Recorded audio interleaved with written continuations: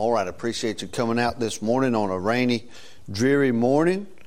Been very easy to lay out this morning of all mornings, but I appreciate you coming out.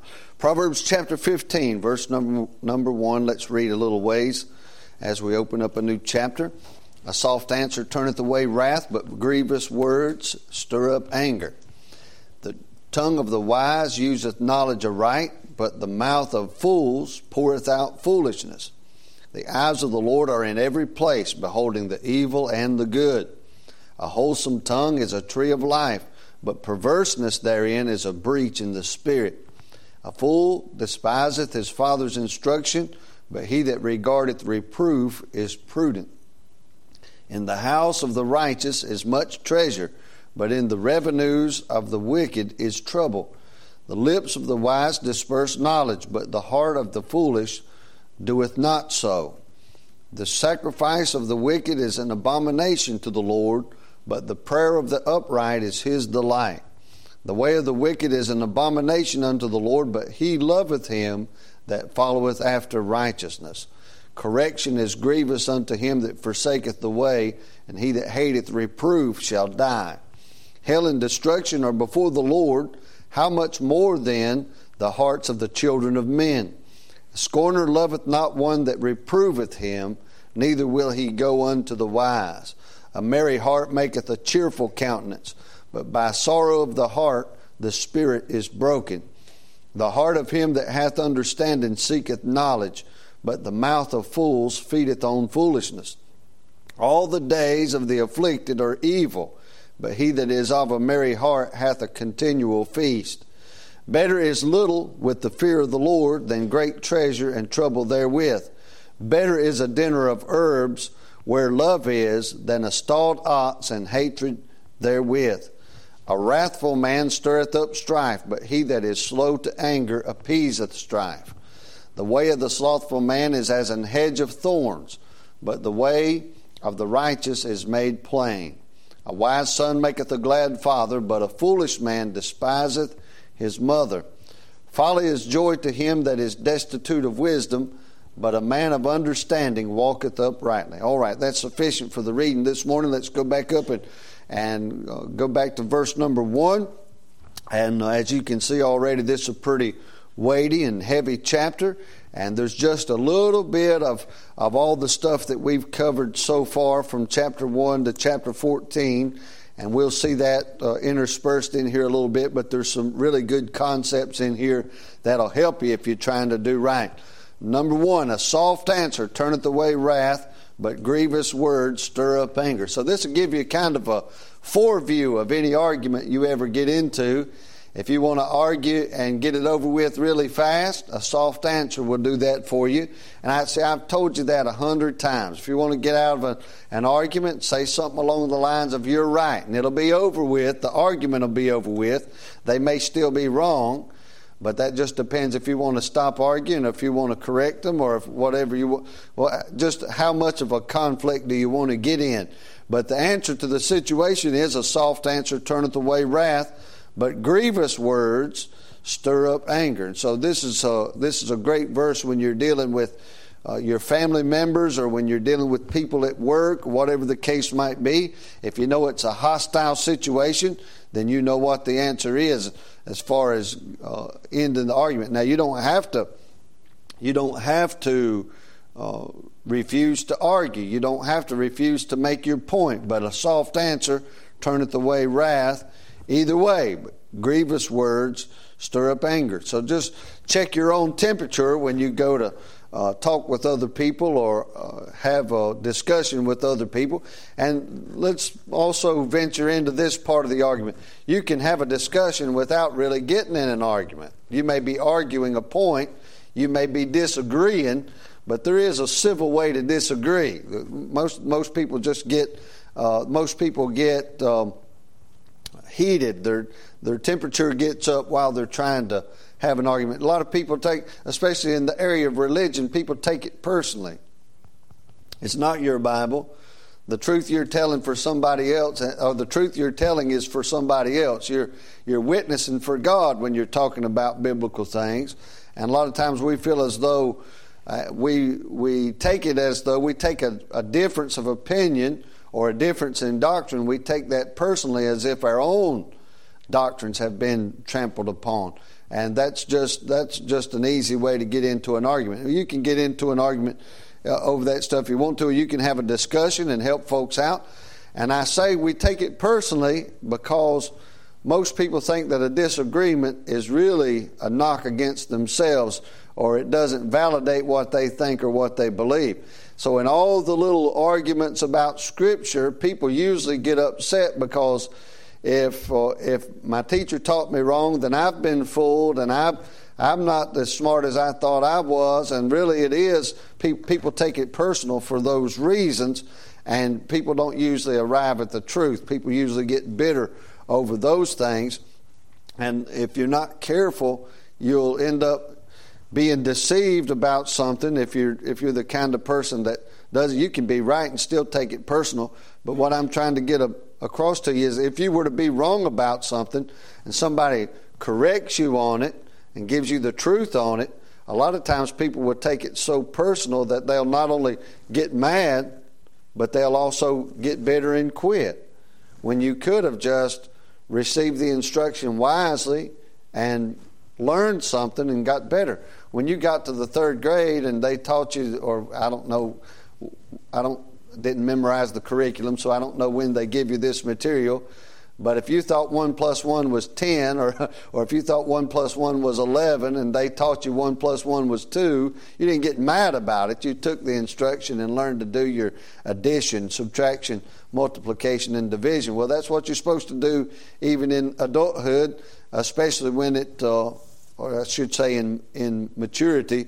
You should do that with the Bible, even if you were instructed wrong, or when you looked at 1 + 1 in the Bible and thought it did equal 11, because you put two ones together, they look like 11, don't they? Well, sometimes we see things differently. We see things in a manner of private interpretation. We see the thing, it looks like a thing, so we decide that it is a thing, and then somebody comes along and opens the Scripture and shows us that we're not correct about that thing. Well, just receive it, and that's a large part of what this chapter is about. Reading things, looking at things, hearing things, and receiving the instruction wisely. And so a soft answer turneth away wrath, but grievous words stir up anger. And that whole concept that I just gave you will be intertwined not only in the whole book, but in this chapter specifically. Verse number 2, the tongue of the wise useth knowledge aright, but the mouth of fools poureth out foolishness. Now, you could spend a long time talking about wise men and fools and separate this verse out into both of them, but there's a couple of verses like this in the Bible that reveals that you and I are both wise and fools. You and I both know that we use our tongues aright. We try to learn the Bible, and we try to talk about right things and good things, and then we spend a lot of times talking about foolishness. And it's just not that a foolish thing slips out of our mouth. The picture that it gives is a teapot pouring out the tea.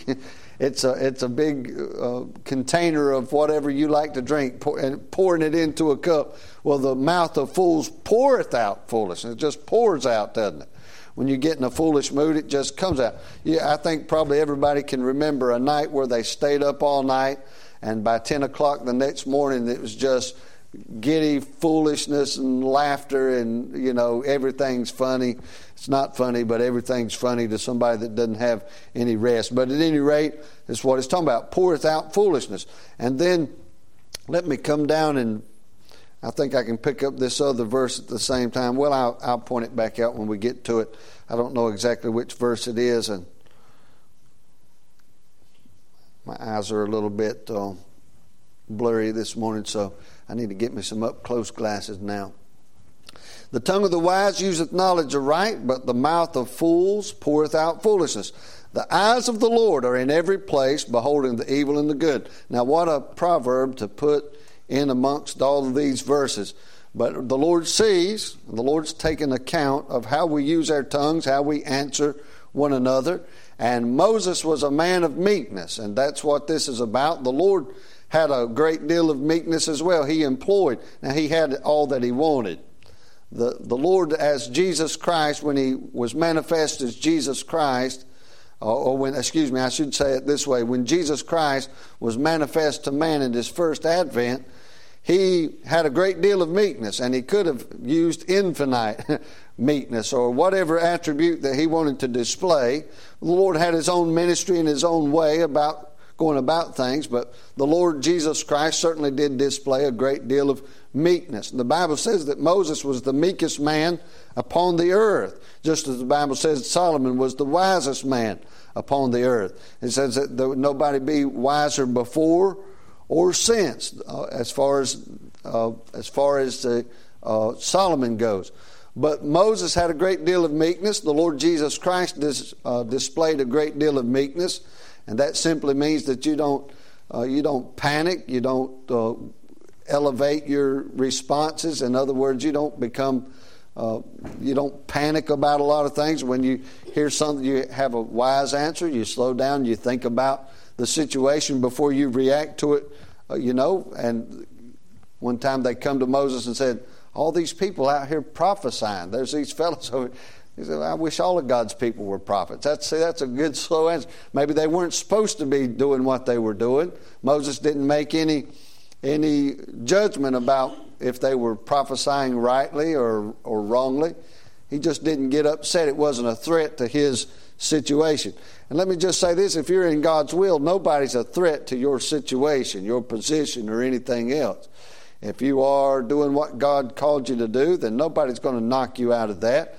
And that's a guarantee. The Bible says the gifts and callings of God are without repentance. That's not talking about your repentance. Of course, if a man doesn't repent, he's probably not going to be a God-called preacher or a God-called anything else. So when he says the gifts and callings of God are without repentance, he's talking about the gifts that he gave you and the callings that he gave you. He's not going to repent of that. He knew how you were going to perform before he gave them to you. Is he not a God that's infinite in his knowledge, in his foreknowledge? Of course he is. He knows what's going on before he even gives it. He knew what David would do before he made him king. He knew what Saul would do before he made him king. And of course, he knew that same thing for every one of us. But what we're talking about here is the way a man responds. If you're called to do something like that, somebody smarter is not going to come along and take it away from you. And if it was, God probably allowed that thing to work out that way out of his own plan and out of his own wisdom. Now, God allows a lot of things to show people things and teach them things. And the one who comes out on the wrong end of the stick, God always rewards for that. Of course, you've got situations all through the Bible. Jeremiah is a good example. Jeremiah was God's man. How could anything wrong happen to God's man? But Jeremiah went through it, didn't he? Prison and whatnot. Paul got put into prison. Simon Peter got put into prison. Lots of bad things happened to these men, but their calling was never taken away from them. So, I'm called to preaching, and somebody else got my position. You're still called to preach. Amen. You're not called to a position. You're called to a vocation. Amen? Called to a vocation. That's why the Bible says walk worthy of the vocation. He don't say walk worthy of your position. You've got no right to a position. Amen. Now you have a right to what God called you to do. If it's right for God to call you, then you have a right to do it. And the Lord is just in making all of his decisions. But you have no right to a position. You have to earn that. Now I'm going to say something that's going to just rock the modern. It's going to rock the modern, this modern age to its knees. They can't handle ideas like this. I mean, Lord forbid that a person should ever have any authority of any kind. But if you're in a work where there is an administration set up, a position that you get will be at the mercy of the people who are in the administration of the church. That's just it. I mean, what are you going to do? God, make them give me a position because I'm worthy. That just doesn't. So what you have to do is you have to earn it at the hands of whoever is in the administration. That's the way it's going to be down at your workplace. That's going to be the way it is at church. That's going to say, well, this is a corrupt administration, and the only reason they don't recognize my great skills is because they're not wise enough to do it. Well, go find yourself a church where they got men wise enough to realize how big you are. Well, I would do it much better than that. Well, that's probably why God's letting somebody else do it. You would do it so perfectly that nobody would be able to realize your human frailty, and God wouldn't get the glory, and you wouldn't be serving by grace. You'd be serving by skill. Go find a church full of perfect people and apply your trade. Amen. See, no matter how good your skill is, you still have to operate from the standpoint of grace, and you still have to operate from the standpoint of imperfection, because that's what we are. I try to stay in Proverbs while we're in our Sunday school class, but I think this calls for a look over in 1 Corinthians chapter 1. And the fact that you know how to do it better really doesn't mean anything. Now, I'm not saying that it shouldn't be recognized and that it shouldn't be used, whatever skill you have. But I'm not really talking about the application. I'm talking about the perception from both you and others. See, somebody can see your great skill. They probably know you have the skill to do something. But they probably also recognize your pride. Anybody who God has his hand on, whether it doesn't matter if it's the pastor or the deacons or assistant pastors or whatever the case is, if God's got their hand on them, God is not blinding them. God probably has their eyes open to a lot more that you don't see. They probably do see your skills and ability. They probably also see shortcomings that would hinder you in the ministry rather than help you. See, if you've got an abundance of skill, that's great. If you can teach really well, that's probably good. But if you have foolish or abstract extra-biblical ideas or pride or anything like that that would hinder you from ministering, then that thing has to be worked on before you can be put into the position, because we're to walk worthy of the vocation.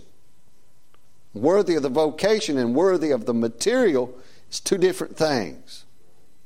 You can read and study and get a grasp on the material, but the vocation is a different thing.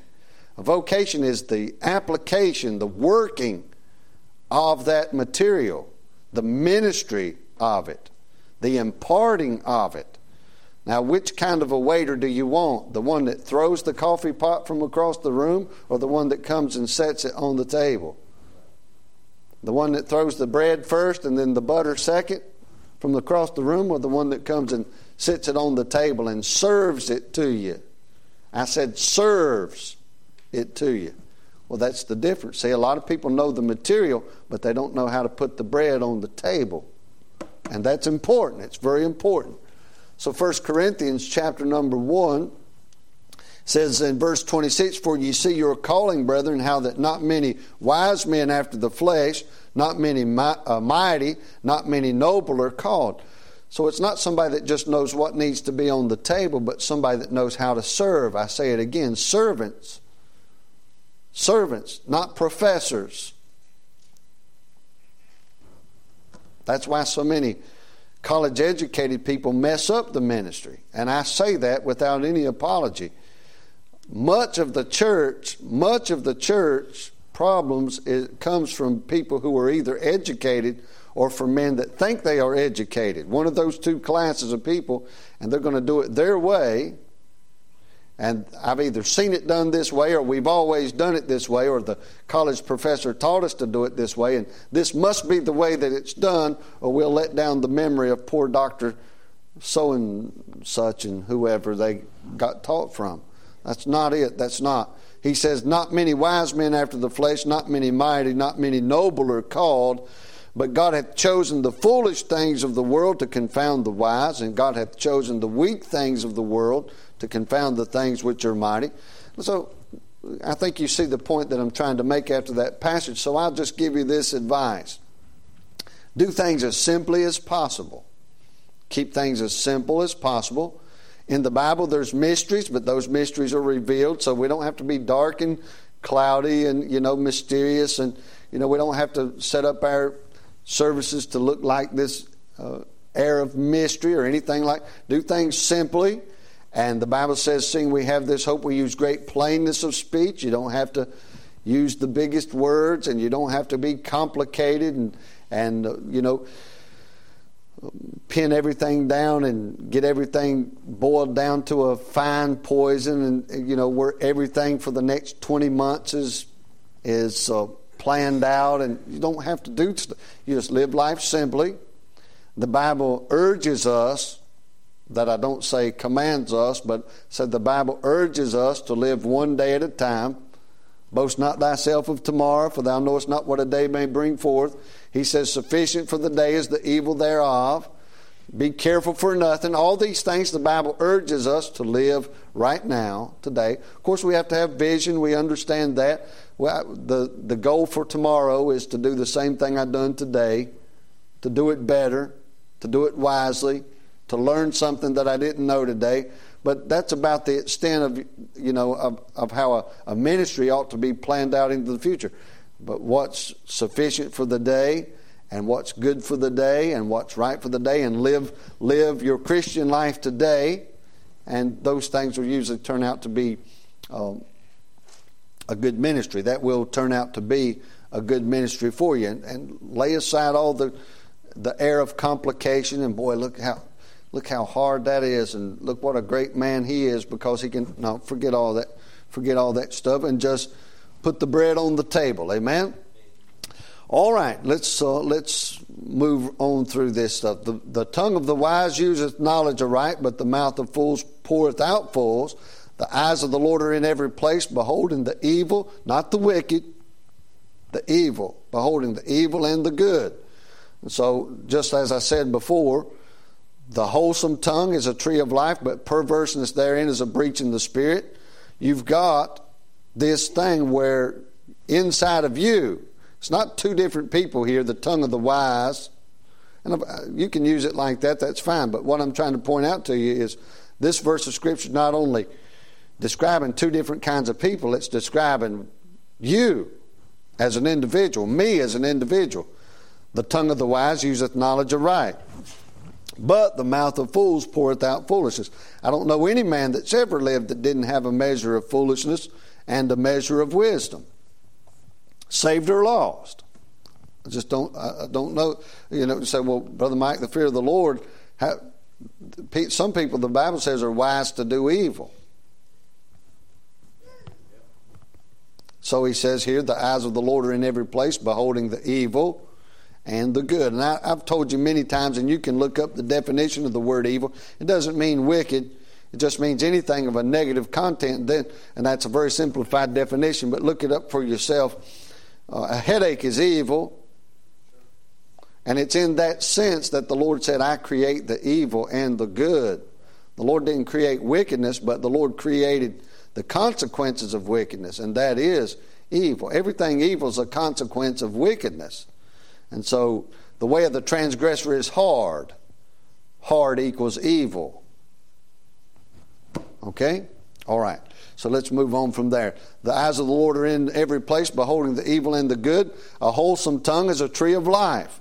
And we've pointed that out in all 15 chapters, basically, is that you do right and there'll be good consequences. You do wrong, there'll be bad consequences.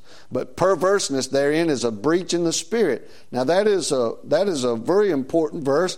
It says the same thing basically that many other verses in Proverbs has said before, but this gives you an insight into what's going on in your life. And it says a perverseness therein, perverseness in the tongue, is a breach in the spirit. Now, if you're having trouble in your spirit, the flesh lusteth against the spirit against the flesh. We understand that. Galatians chapter 5 and verse 17. If you're having some problems in your spiritual life, it might be because of what you're saying with your mouth. A breach in the spirit. In other words, if you're an army and you're attacking another army inside of a fort or inside of a city, you can't get in and do any damage unless you put a breach in the wall. You put a breach in the wall, then you can get inside. The easiest place to put that breach in the wall is in the door.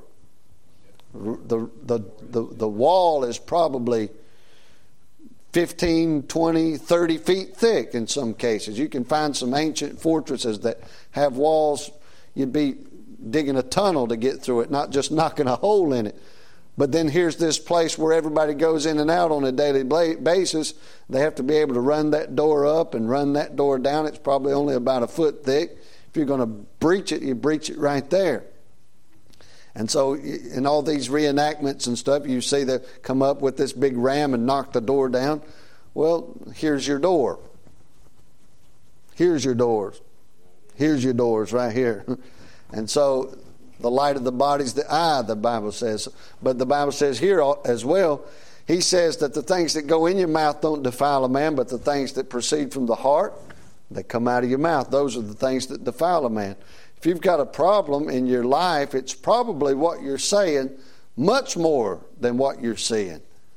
Did you know you can see something and hear something and it not have a great of effect on you unless you, in other words, you're seeing bad things, you're hearing bad things, you hear people at work saying things they ought not say, you hear things on TV and they say things that they ought not say. You see things at work and they're doing things that they ought not do. You see it at the mall. People are dressed how they ought not dress. You see it on television. People are doing things they ought not do. But did you know that that stuff doesn't have the worst effect? It doesn't have as bad of effect on your life until you start talking about it. That mouth is a breach. It's a breach. And it'll affect your spirit. The Bible says evil communication, not evil watchings, not evil hearings. It says evil communications corrupt good manners. You say, well, other people talk about bad things. You don't get involved in it. You don't start talking that way. You don't start. I can remember one of the first curse words that I ever said myself. I heard it every week. But then it really affected me when I started saying it myself. I used to hear the Duke boys say just a little cuss word every now and then. They'd put in a damn or a hell or something like that. Then I repeated it.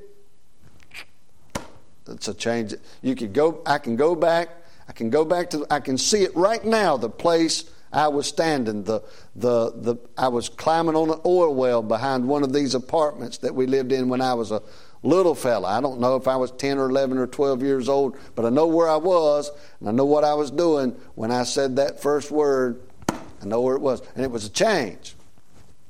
Breach in the spirit was made right there.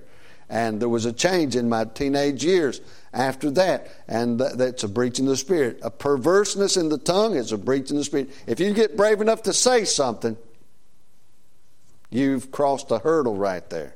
I heard some more preaching this week about men. It's going to be a continual thing because men are idiots.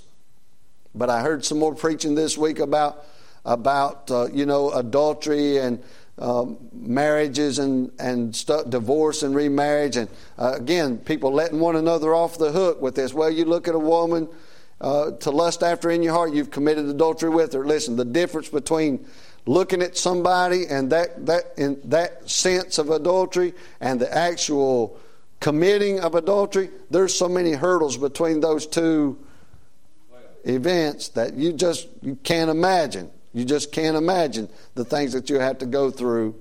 But the same thing applies here. That same concept applies here. Seeing things and hearing things and being tempted by things and actually opening your mouth and uttering some of those same things, it's a breach. It's a different thing.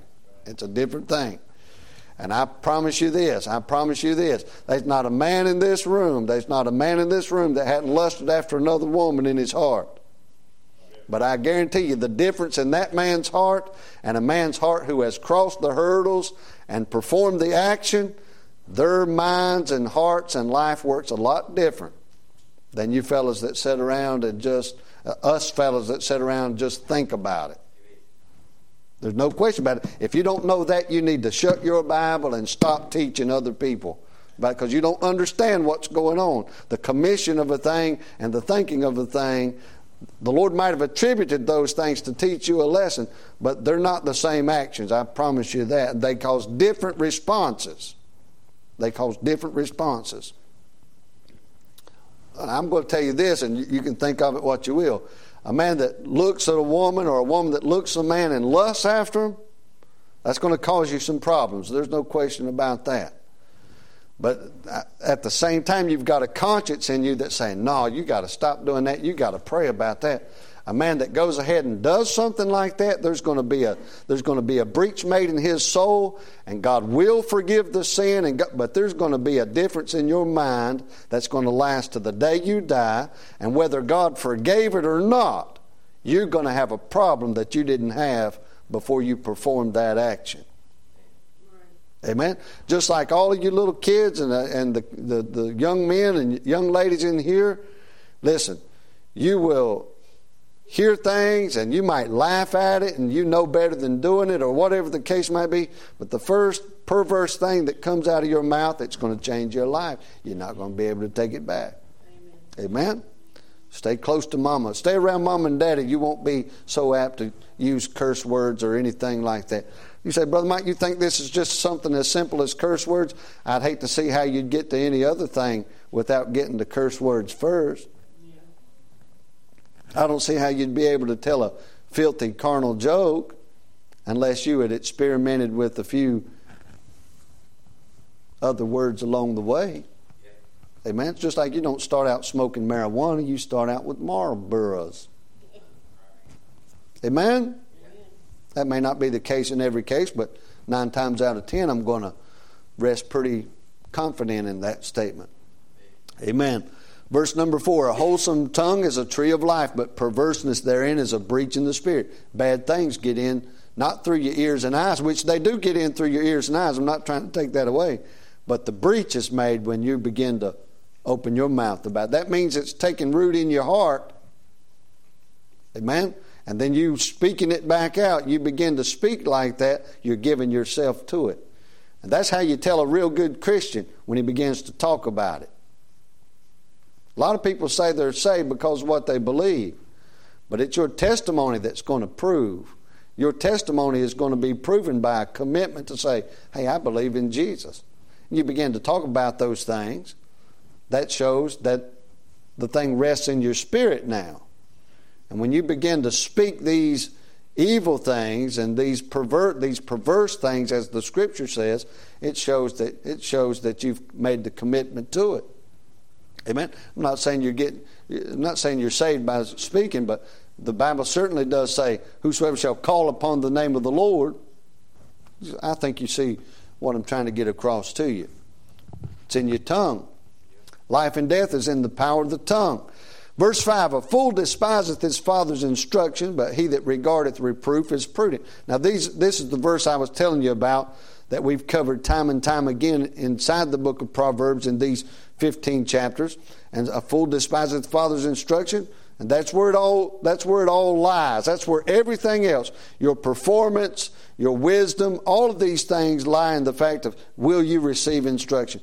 Will I grow? You ask yourself that question, will I grow as a Christian? And the answer is bound up very simply.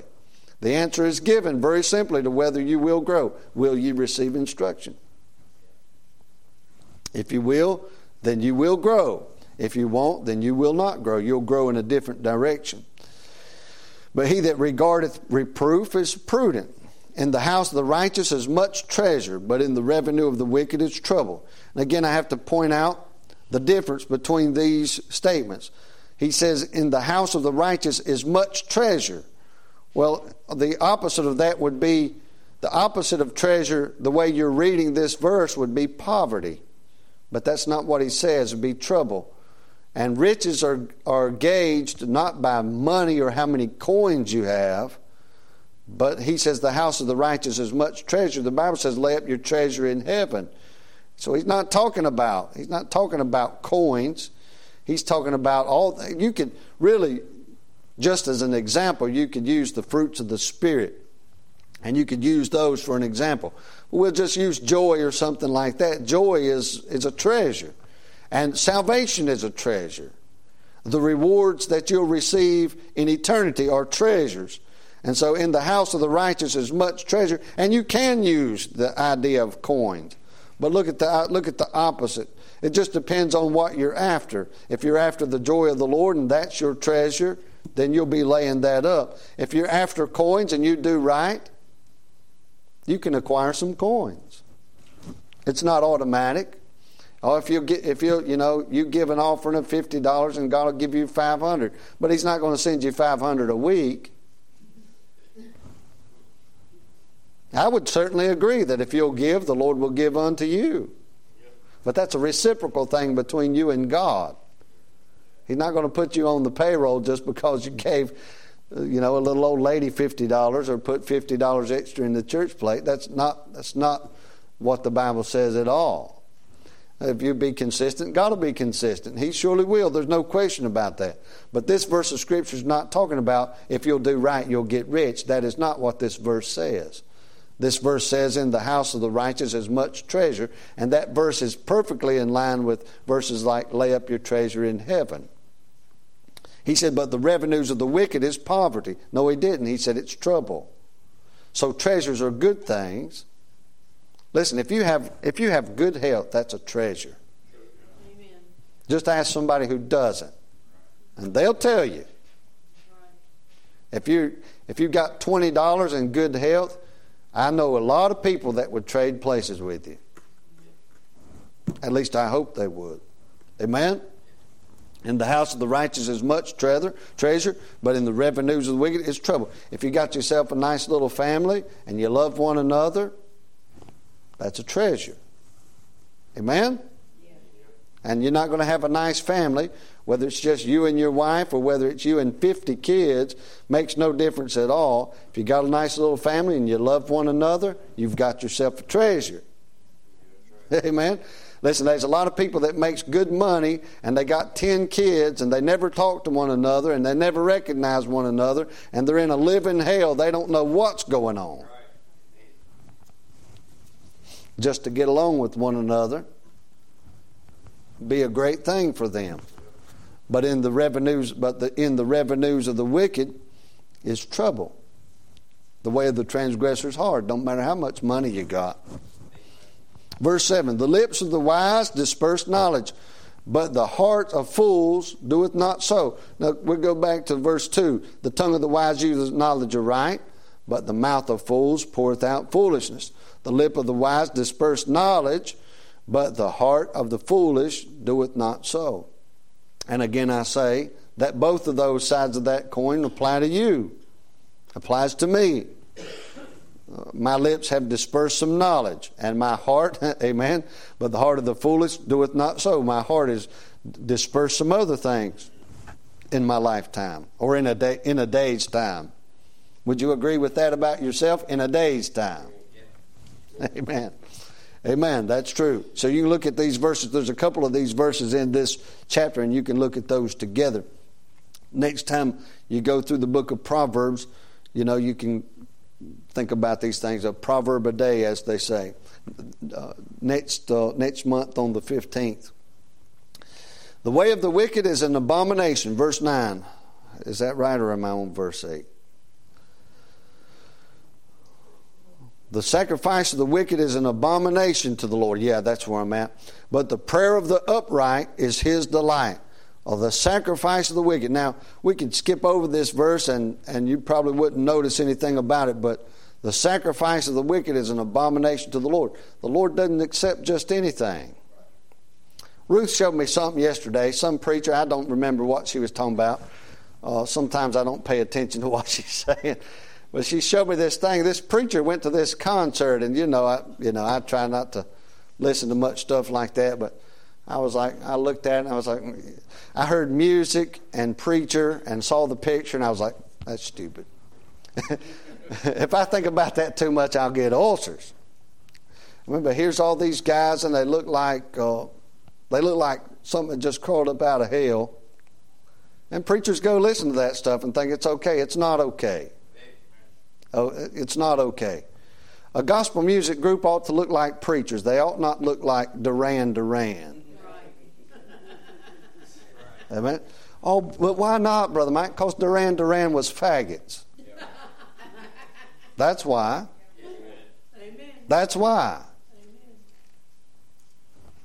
I don't have to go any further in explanation. Why you look like that? Now you can wear a beard, not have a beard. You can wear a white shirt, you not have a white shirt. I don't care nothing about that stuff. But usually what comes up on the outside is an expression of what's going on in your heart. When you look like Boy George, something's wrong with you. Something is wrong with you. Well, I've given my heart to Jesus. How about giving your body to Jesus? Well, you can't judge me. You've already been judged. The Bible's already judged you on these matters. Amen. You read through the book of Proverbs, read through the rest of the Bible. That pride that's bound in the heart of a child, when that thing grows and when that pride grows and matures in you, it shows on the outside exactly who you want to be. And that wanting to be is on the inside. If you want to look like some of these guys, there's something wrong with you. It's not Christian. It's an abomination to the Lord. The Lord don't like that. You say, well, I just don't see how you can say that. Listen, a proud look is at the top of the list of things that the Lord hates. The Lord doesn't have a great big list of the things that He hates. But the Lord is angry with the wicked every day. The Lord hates a violent man. The Lord hates violence in the heart of a man. The Lord hates that. And the Lord hates a proud look. That's not talking about you using your eyeballs and looking at things proudly. That don't make any sense, does it? I'm proud to be looking at this desk. No, that's not what a proud look is. It's the fact that you look proud. Well, you could make a sermon out of that, I guess, and talk about what a proud look is. If it looks like it took you a whole hour to get ready, it's a proud look. Amen? If somebody looks at you and you look like you got ready in 3 minutes, you might want to pay just a little bit more time to yourself. I mean, comb your hair, do something. That'll take 3 minutes, won't it? But you can usually look and say, well, that guy right there, boy, he's trying to get something established with the way. Guys come out and they got 14 armbands on this arm. And they got 12 with spikes on this arm, and they've got 14 with butterflies and unicorns on this arm. No offense to you ladies who like unicorns, but boys ought not like them. Amen. If I see some of you fellas wearing unicorns and butterflies, you a sissy. You say, well, I'll beat you up. Well, then I got beat up by a sissy. Just the way that is. Amen. Well, you got all this junk on. You just had to spend the time, because I don't know what you think about yourself, but it ain't what God thinks of you. Amen. And so when that stuff shows up in these Christian concerts, they're just a bunch of proud peacocks and they ain't got nothing to do with Christianity. Well, they wrote gospel songs. So did Hank Williams.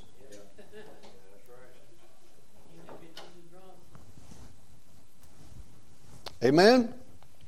Well, let's move on. The sacrifice of the wicked is, well, they sure are looking. They're sacrificing. They're living a rock star life. And if they think it's a sacrifice, the Lord thinks it's an abomination. The sacrifice of the wicked is an abomination to the Lord, but the prayer of the upright is His delight. Here's a test. This is just a test. It'll work universally. It'll work universally. I promise it will. You go up to a fellow and say, you're rotten. He'll probably say, you can't judge me. Or he'll say, you're right. That's a simple litmus test. Simple litmus test. Amen. It'll tell the tale.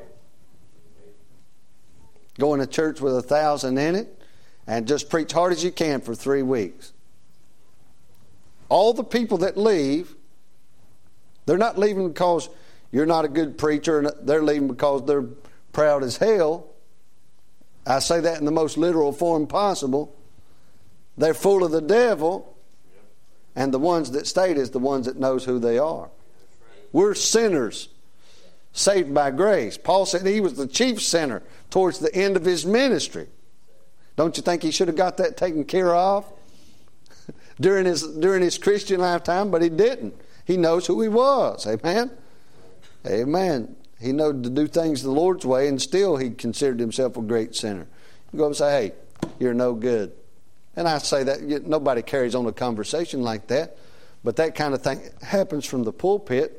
Hey, get rid of your pride and humble yourself before the Lord. I'm a good fella. You're the one that's not right with God. That's pride. Pride got a hold of you.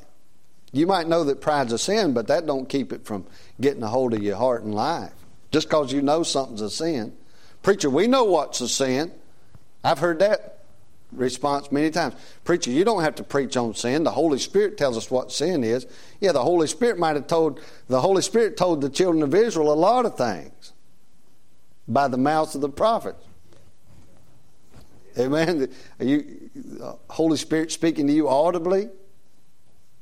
I don't know about that. I know He speaks to you through His Word, but people say, "Oh, I know what's right, brother Mike." I know you know what's right, but you ain't doing it. So God sends a preacher to tell you about it. You get mad and leave. I know you're going to get mad and leave. It's because you're proud. Your heart's not right. All these sacrifices you're making with a proud, stinking heart, the Lord goes, shoo! That's a cheap definition of the word abomination. It means it's offensive to you. An abomination is something that's offensive. The Bible said when the children of Israel went down into Egypt, they had that Joseph wanted them to hide the fact that they were shepherds, because those shepherds and sheep was an abomination to the Egyptian. And finally, old Jacob got one thing right. Jacob got one thing right. He said, got before Pharaoh. He said, "Tell him you're herdsmen." And Jacob got in there, a bunch of shepherds. He finally got one thing right and testified a good testimony. But at any rate, we'll move on from there. I've run out of time, hadn't I? Boy, an hour flew by.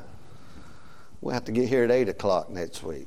Amen. All right, let's go to the Lord in prayer. We'll pick up here. Where are we here? Verse 9. Verse 9, right? Yeah, verse 9. All right, I have to remember that. Lord, we thank you, God, for your goodness and for your mercy. And I thank you, God, for the good spirit here this morning. I pray that you would help us, direct us, instruct us. And I pray, God, that our old proud hearts, I know everybody in here probably got a little bit of wisdom, got a little bit of pride. And Lord, we're in a growth period. We're in our discipleship phase while we're here on this earth. And I pray, God, you'd help us to continually be discipled, to be led, to be instructed out of your word. I pray you'd help us to put away the foolish and that we'd gain the wise. And we'll thank you, dear God, for all that you allow us to do. We thank you, oh God, for your many blessings toward us. And we pray, oh God, for your leadership and your benefit, God, in our lives. And we'll thank you for all you do. In Jesus Christ's name we pray it. Amen. Amen. All right, take a little break.